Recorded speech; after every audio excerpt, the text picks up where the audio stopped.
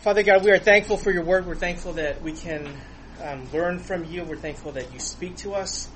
You have no obligation to open your mouth, but in your goodness, you reveal yourself to us through your word, God. So I pray that today as we learn about how to interpret and how to study the Bible, I pray that your Holy Spirit would watch over us, that you would impress upon us the importance and the need to get into your word, God. So be with me, be with everyone in this class. We pray this in Jesus' name. Amen. Alrighty. So I think the way that this is set up is a few weeks ago, Michael began this sermon series on the spiritual disciplines. So there were scripture reading, prayer, living community, evangelism, mercy ministries, and today Michael will talk about worship. So what we wanted to do was, Michael, two of the biggest things were Bible study and prayer. So Michael and I switched topics, and last week he spoke on prayer because I preached on prayer a few weeks ago, and because Michael spoke on reading scripture during service a while ago, I get to talk about the more practical aspects of being in scripture. So what we're going to do today is we're going to talk about how to study the Bible, how to interpret the Bible. I am teaching based on a couple assumptions. Number one is that we are assuming that the Bible is true. And number two, that we're assuming that we all know that it's important to read the Bible. So I'm not going to go over why it's important to know those things. So what we're going to do today is we're going to talk about just the kind of the why, like the big picture, like why should we study, and then how we should study. So let me start off with the purpose of reading scripture, and this is on the top of your sheet. Can I have a volunteer read 2 Timothy 3? Tracy. All scripture is breathed out by God and profitable for teaching, for reproof, for correction, and for training in righteousness, that the man of God may be complete, equipped for every good work. All right, so what do you guys see here? What's the purpose of reading scripture based on these two verses? For instructions. For instruction? Thank you. What else? Training, yep. I see a couple toward the end. So they may be complete. Yeah. That the man of God may complete and equip for every good work. And this is the big thing. So all of us, we're in progress as we are growing in our faith. We're still, as much as it's happening, we're still incomplete. So in order for us to become whole, in order for us to become all that God has intended for us to be, we need to be in Scripture, because this is how God speaks to us. This is how our character and our thoughts and actions are transformed, is through Scripture. So the second one, 1 Corinthians, can I have a volunteer for that?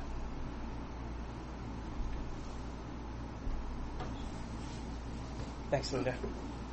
Now these things took place as examples for us, that we might not desire evil as they did. They were written down for our instruction, on whom the end of the ages has come. Alrighty. So this is Paul talking about the things that have taken place, and they were. It's talking here. The purpose of Scripture is that we would be instructed. So it's very similar to what he writes in 2 Timothy is, we are to learn. This is not just to inspire us, but it's to instruct us. It's to kind of train and discipline our way of thinking and how we should live. And the last one, Romans 15, can I have a volunteer for that?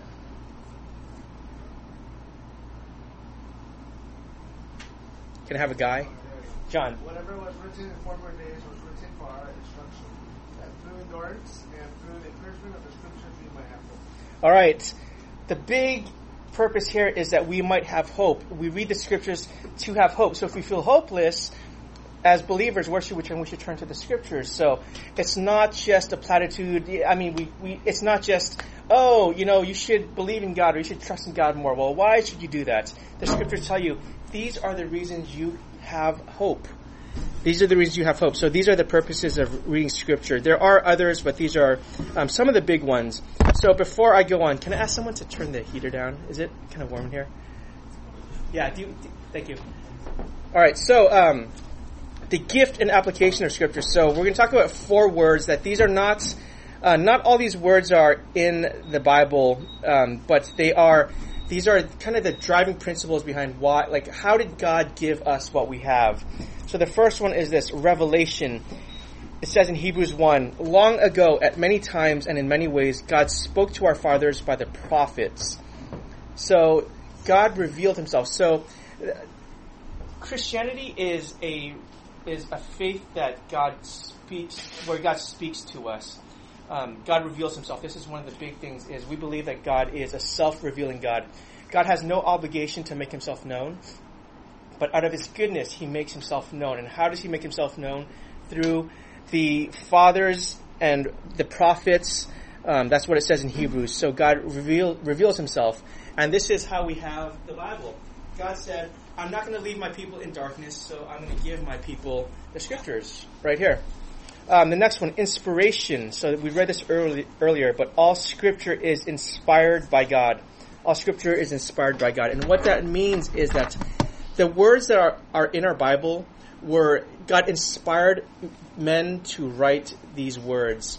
So it wasn't men's philosophizing. It wasn't them thinking, well, this is what I know to be true, so I'm going to write it down and hope that people will read it. It's God chose these people to write his Scriptures, and he inspired them through the Holy Spirit to write the words that are in the Bible.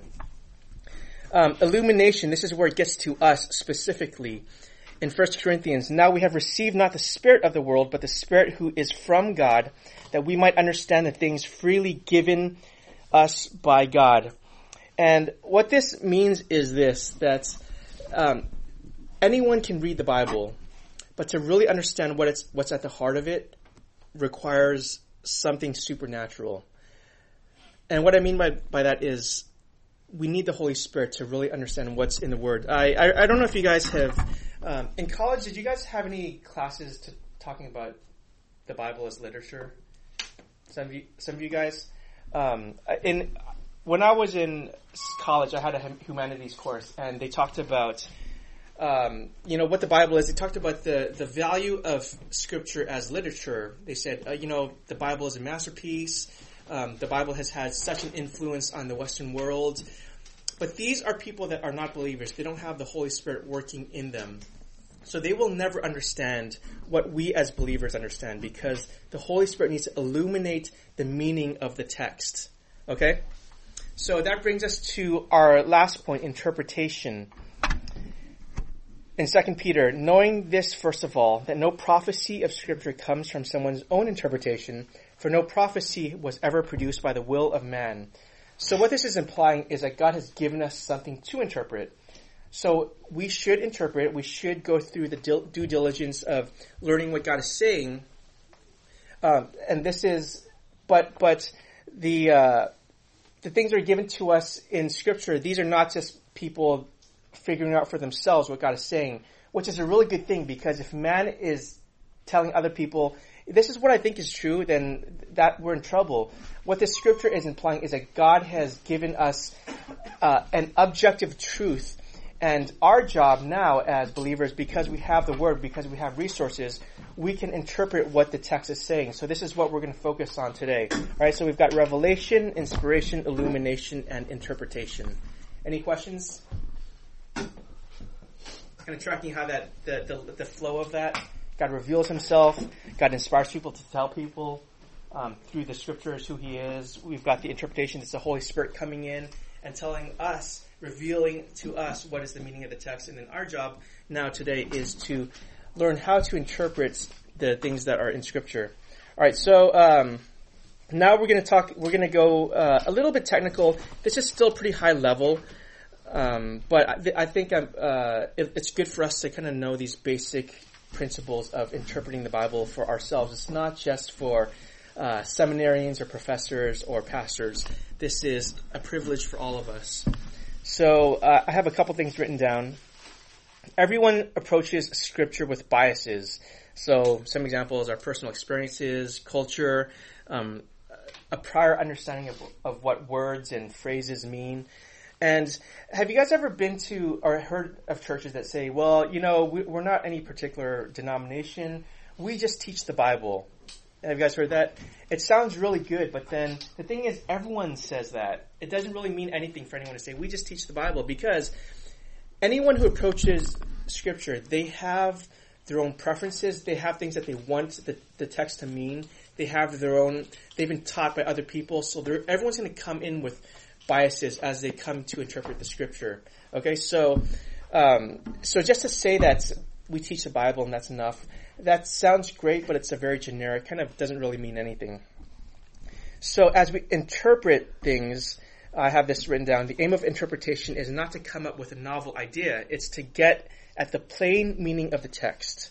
And I have a quote from a book that I'll recommend later. Correct interpretation brings relief to the mind as well as a prick to the heart. So what this means is this. There are people that will study the Bible and they'll say, wow, this stuff is, like, I don't know of anyone else that teaches this sort of stuff. And they're really impressed by what they're able to do. One of the principles of interpretation is if you're coming up with something for the first time, if it sounds new to you, then you should be very suspicious of that, because we have a rich history of believers before us who have studied the Scriptures, and I'm pretty sure at this point everything that is to be known is known. I'll give an example of some of this stuff later, but I'll leave it at that for now. All right, so let's talk about. Any questions before we go on? Any comments? Is there such thing as objective understanding of the Bible, or that's a really good question. Is there such a thing as objective understanding of the Bible? I don't think there is. Okay. Therefore, our task is to get as close to an objective understanding as possible. But this is why, we have so many people, so many believers that disagree on things in the Bible. And it's because they come from different traditions which inform their minds. So I don't know if there is such a thing as a completely objective understanding. But if we're going to be faithful to the Scriptures, we need to try to remove our biases and whatever prejudices and whatever we think, how our perceived understanding, we need to kind of put those to the side and try to get at what the text really means. So to get at that, we have two things. So the task of interpretation. Have you guys ever heard this word exegesis? So what it means is this. I have it written in italics. Discovering the original intended meaning of a given text through careful, systematic study. So the word exegesis comes from the Greek word, which means to draw out. So I see something, I want to draw out the meaning of it. I want to draw out everything that God is intending to say through it. So this is the job of the task of exegesis. Things to consider: who wrote the text, who the writer was writing to, what was the situation surrounding the writing of that text. These are the things we look at to find out the intended meaning. So, for example, Paul wrote the epistles. Why did Paul write the epistles? Who was he writing them to? What do we know from Paul's background? This all informs how we understand what Paul is trying to communicate to his audience. So, a few things here. And exegesis is something that we can all do. We don't. It's okay if we don't have all the fancy resources like commentaries or Bible dictionaries. Those are really good to have, and I think we should all look into those things. But just for our sake right now, let's say that we only have a Bible. How should we approach it? So I have 2 points and a few subpoints. Number one, read the text carefully. So we need to read the verse in context. So we follow the author's train of thoughts. We need to determine the meaning of the words used. So some words, they mean it might seem obvious to us, but then there are some words in the English language where we only have one word to convey an idea. Whereas in other languages, there might be 2 or 3 words to convey the idea, right? So a classic example is the word love. In the English language, we have the word love, and that kind of covers a lot of stuff. But in the Greek, we have 3 words for love. at least 3 words. Number 1 is eros, which is the erotic love. Number 2 is agape, which is the divine love. And number 3 is phileo, which is the brotherly love.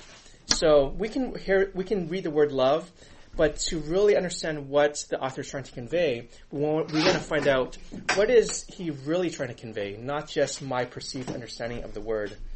And number 3, or C, note any references to other texts. So I don't know if you guys have your Bibles, but a lot of times you'll see, like in my Bible, there are cross-reference verses, and some people have gone through the hard work of cross-referencing.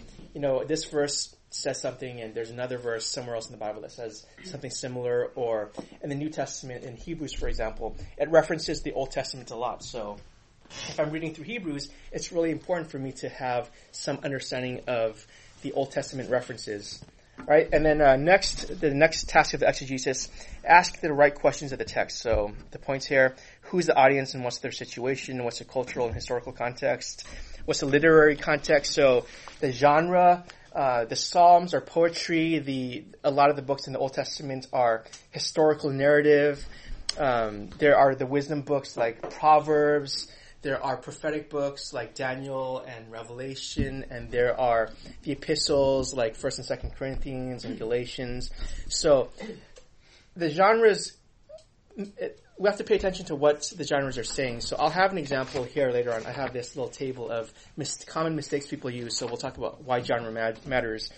And why does the author use the words or phrases he uses? So that's exegesis. Exegesis is drawing out the meaning of the text. Okay, any questions there before we move on to hermeneutics? Okay, so the next task in interpretation is this word hermeneutics. And hermeneutics is the science of interpretation, or how we approach Scripture. And this is the means by which the reader determines a text. So the difference between exegesis and hermeneutics is the approach to studying the text. Exegesis is the actual nuts and bolts of pulling things apart. Does that make sense? So hermeneutics is everyone's going to come in with a hermeneutic. We all have a hermeneutic. So Indelible Grace Church, we consider ourselves a Reformed church, and that means that we believe certain things about God, certain things about salvation, certain things about the Bible. So we're coming in with a certain understanding of how to approach the text. There are others who believe there's people who are Arminian, people who don't believe that God is completely sovereign over all things. So they're going to approach the text in a different manner. But the thing is, a lot of people put their hermeneutics before the exegesis. Hermeneutics means, and the reason why they do that is because they want the text to say something which the text may not necessarily be saying. So if we're going to be faithful to figuring out what the text is saying, we want to use exegesis first, which means that we try to go in with as few biases as possible, because our hermeneutic has biases. Okay? So I have that little note there. Any questions or comments at this point? Yes. Wade, when you study the Bible, do you go through all of these? That's a good question. These are general principles that when people like Harry or myself or Michael, when we're putting together our sermons, these are general principles that we have. But we're actually going to go through a text together later, and I'll show you what I do when I put together my sermons. But that's a really good question. These are just general principles, and this is actually like a huge area of study. So you can look at the back later for some resources that can point you in this direction if you're interested. Good question. Any other questions before we move on? All right. So let me get to. Let me just spend a few minutes on this next page.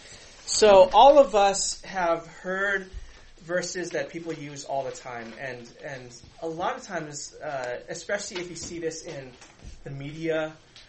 Or people, I'll give some examples, but there are mistakes that people make in interpreting Scripture. So I have a list of 9 common mistakes, and I'm going to go through them really quick, just so you can see how people can, bring in their own prejudices and biases and make things mean what they want them to mean. So number one, interpret one piece of scripture in a way that contradicts another piece of scripture. So we have this classic example of Paul saying in Ephesians, we're saved not by works, but by grace. And James, it says in James 2:24, you see that a person is justified by works and not by faith alone. Are they saying contradictory things? And this is something that a lot of people have struggled with. Well, it seems like the Bible is contradicting itself. It seems like Paul says one thing, James says another, so what can you believe? What this mistake that people make is that we don't look at the scripture as a whole. We don't, even if you look at James, he will confirm again what Paul says in Ephesians. And Paul also says, right after that verse where he says, we're not saved by works, he says, oh, by the way, if you're saved, works will come out. So this is one mistake, interpreting one piece of scripture in a way that contradicts another piece of scripture. A second mistake that we might make is this, interpreting a passage in a way that would not have made sense to the Bible's original audience.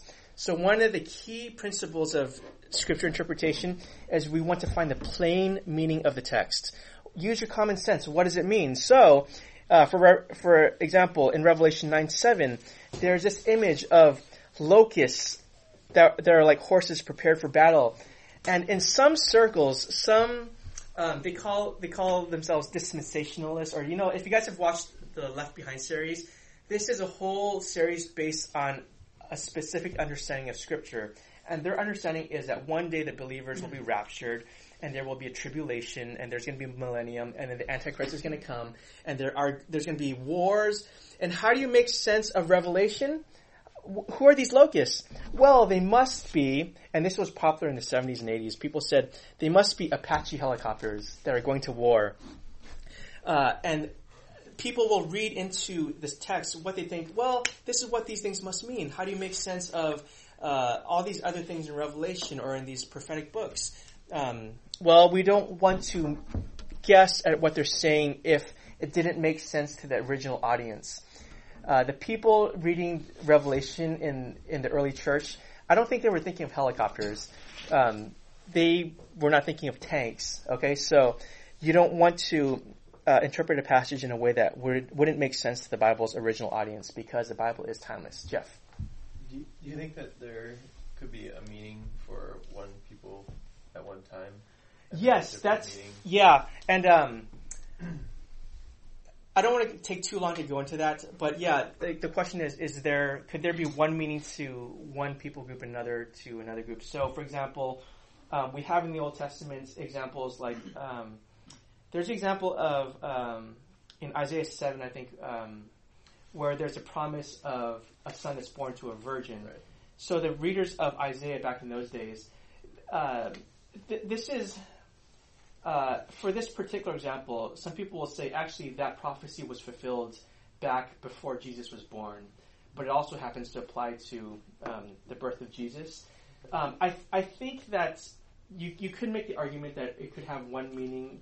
I need to be careful what I'm saying because I don't want to contradict myself, but I think there are things that are written like specifically in the prophecy books that a lot of IGC's understanding is that those things have happened already.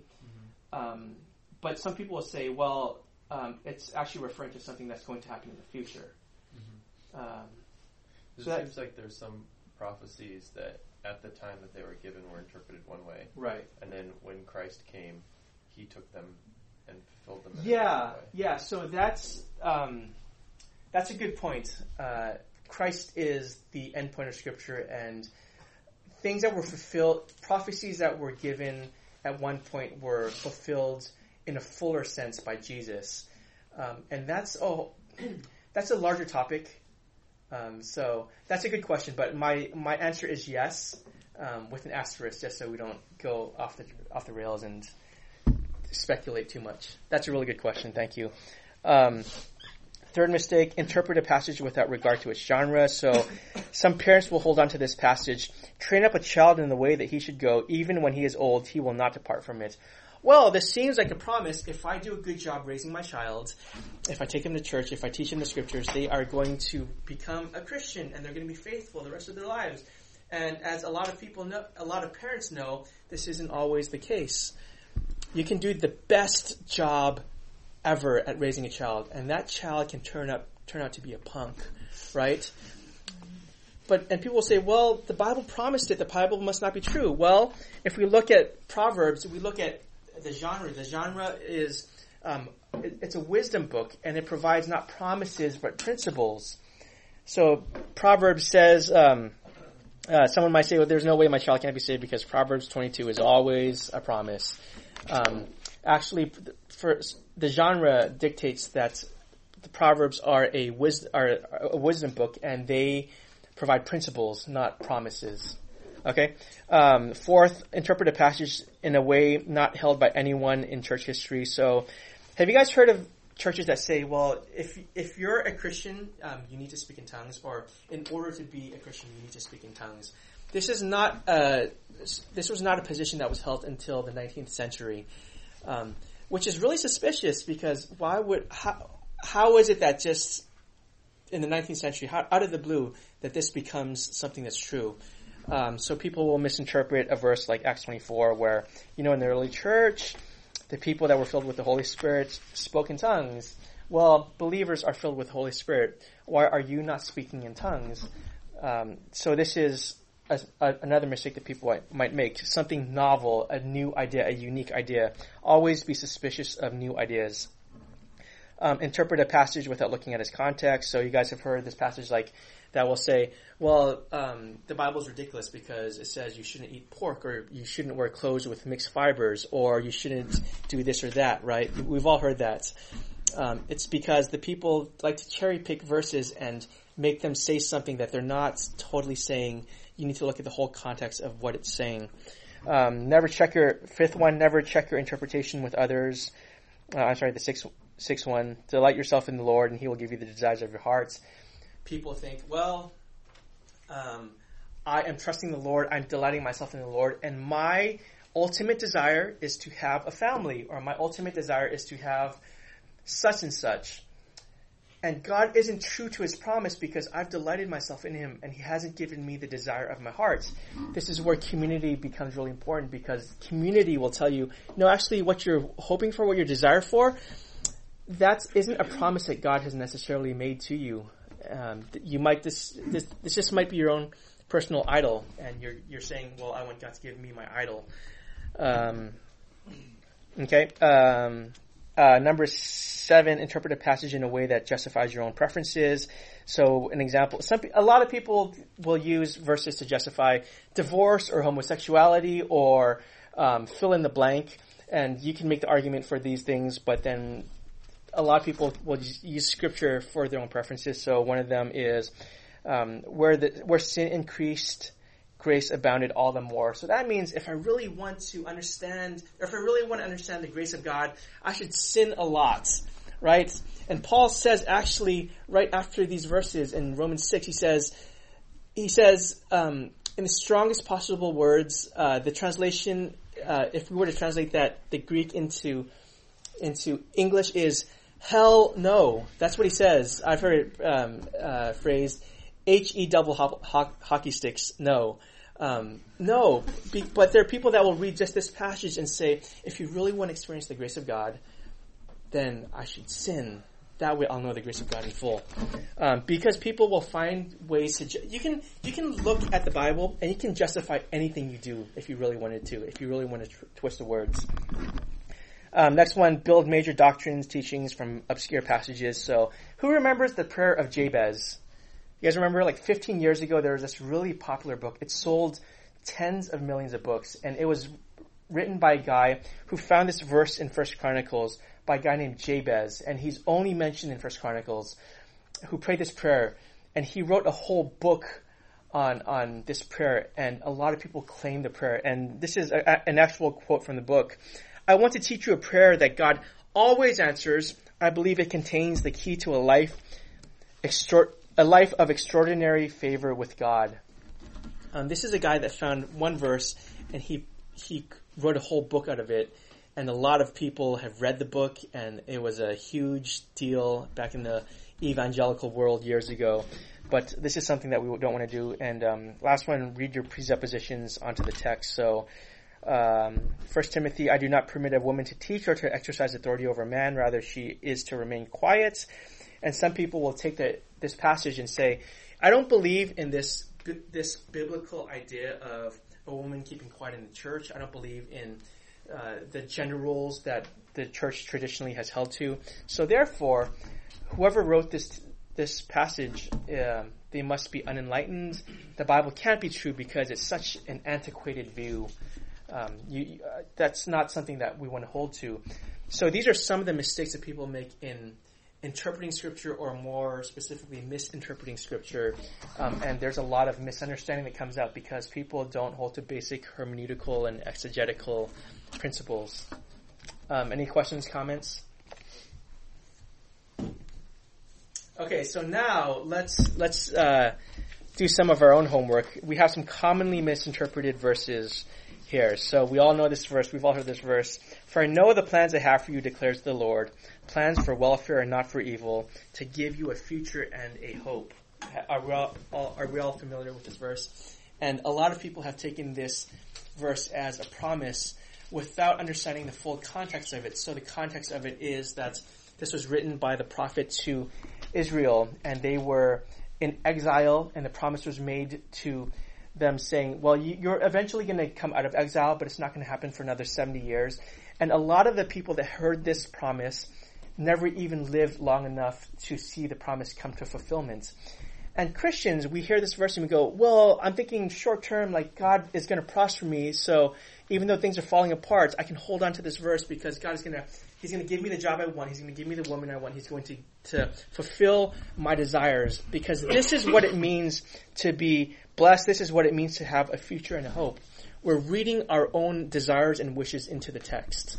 So the principle of this verse is not, it holds true, but a lot of people, they think, well, they kind of take it as their own, with their own understanding of what their own future and hope means.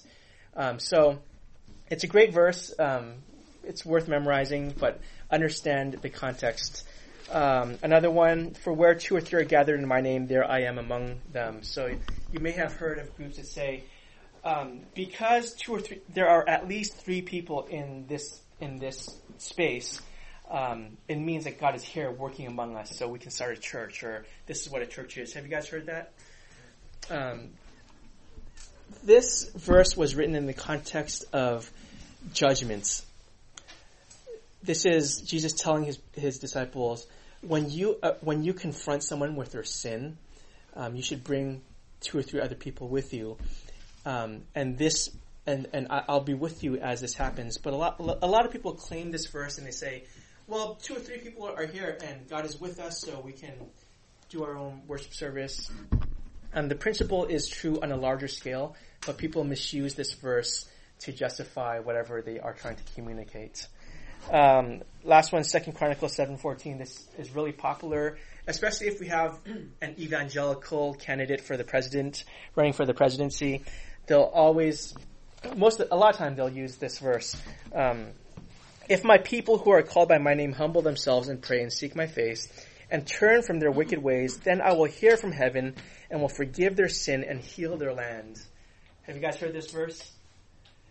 This is actually, I think, the National Day of Prayer, which I think happened a little while ago. The Christian leaders will always cite this verse, and if you guys have ever gone to See You at the Pole, if you were in college or high school, and this is something that people will always quote, if my people called by my name will turn from their sins, I'll heal their land.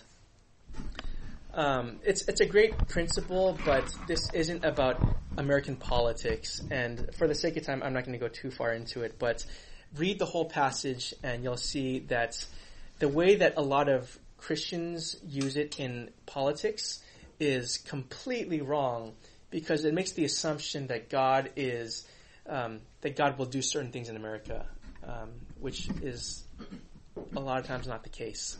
Okay, so these are just some common misinterpretations. Any questions or comments before we move on?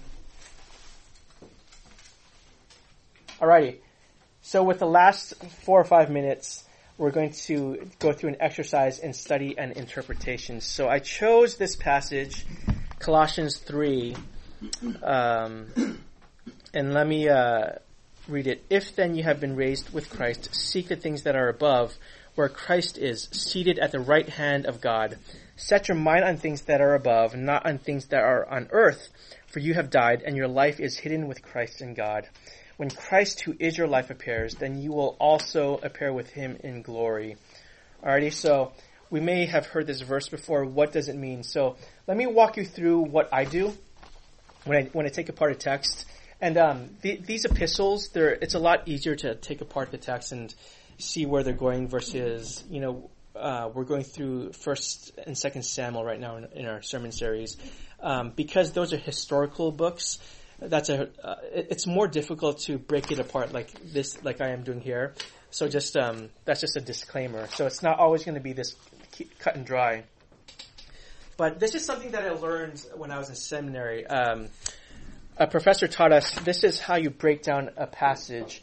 So what do we look for? So we're gonna break down the phrases of the text. We're going to turn them into the smallest units that we can.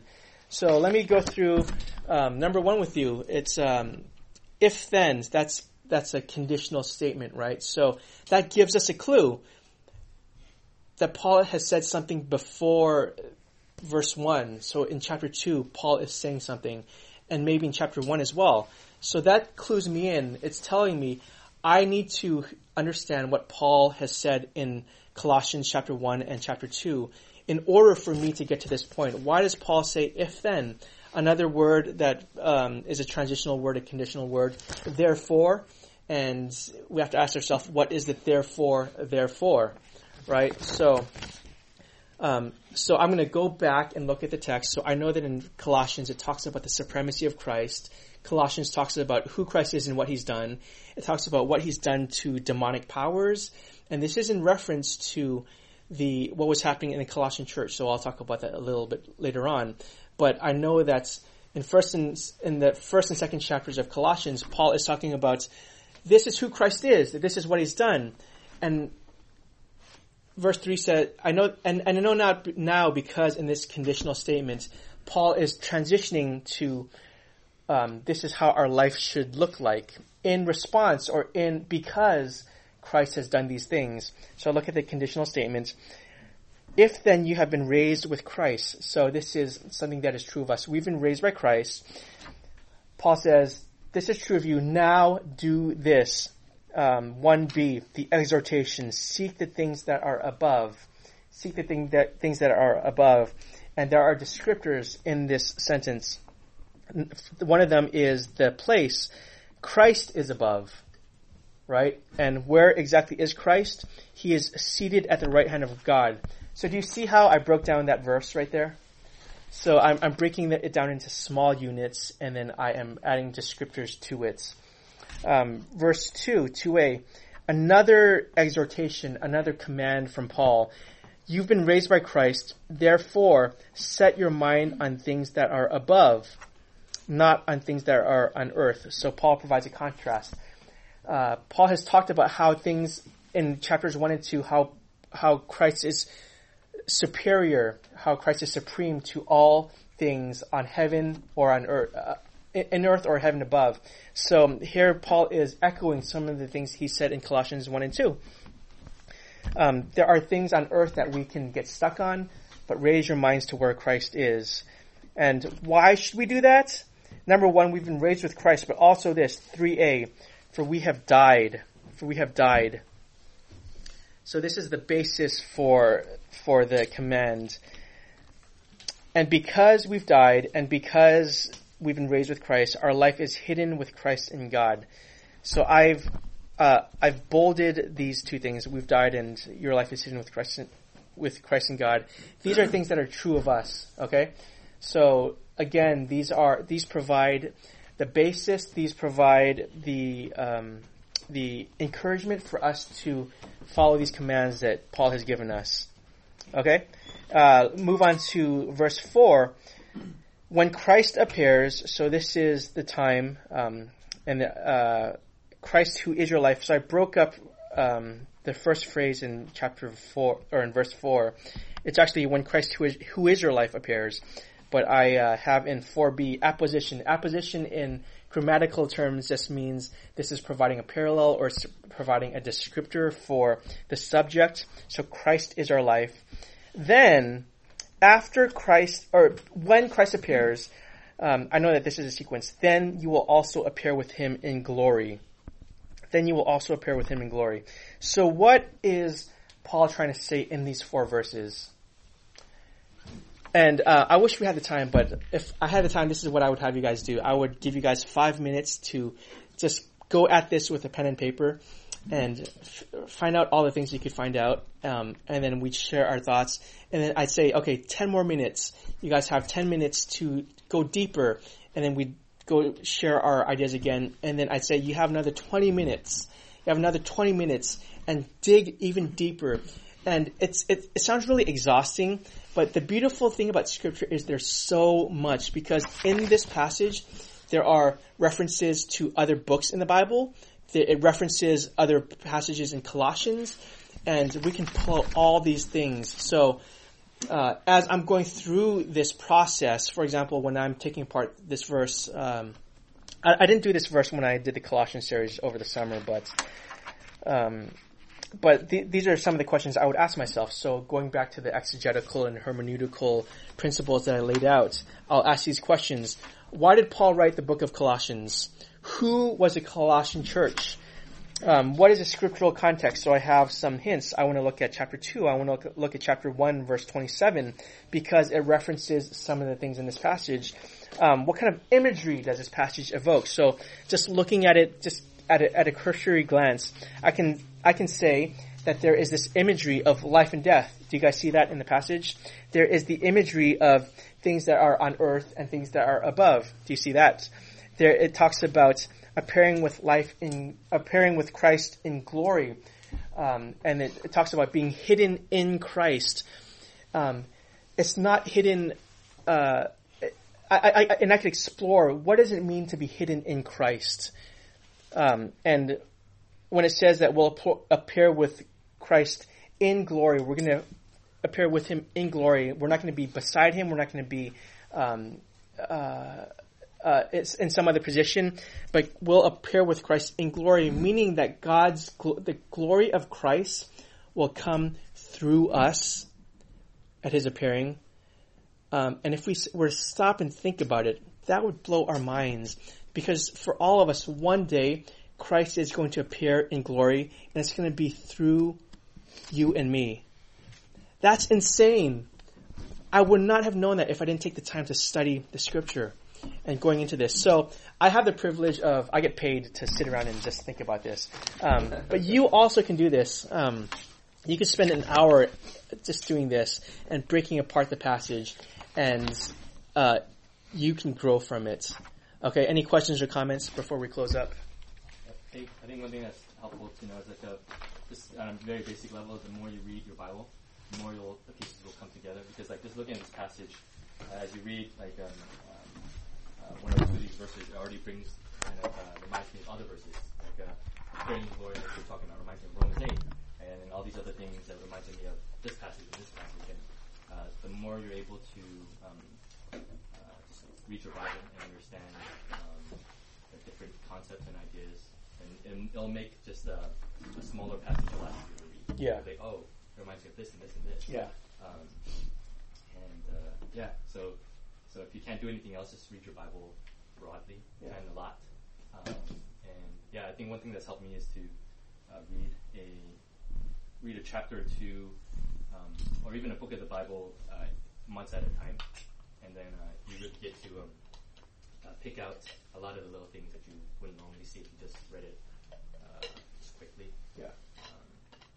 Those are some of the easier, basic things to do to have a better understanding of Scripture, as opposed to being stuck in what is this exegetical or hermeneutical thing?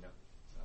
Harry's big on the big picture of the Bible, right? So you can talk to him if you have any questions, and he has some resources he can connect you with. I have a quick question. How helpful do you think it is to, like, after reading a passage like this, to look at, like, the Hebrew and the Greek?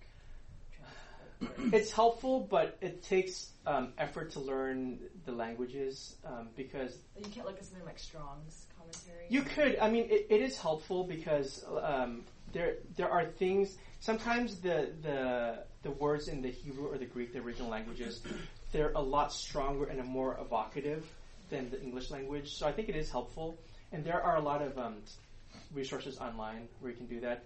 The danger in that is that a lot of people just take that and they kind of make it say what you want it to say. So that's why you need to apply these other principles to it. Any other questions or thoughts? I was going to say, sometimes when I'm doing the studies, like I'll read more than one translation. I'll read like the ESV, the NSAV,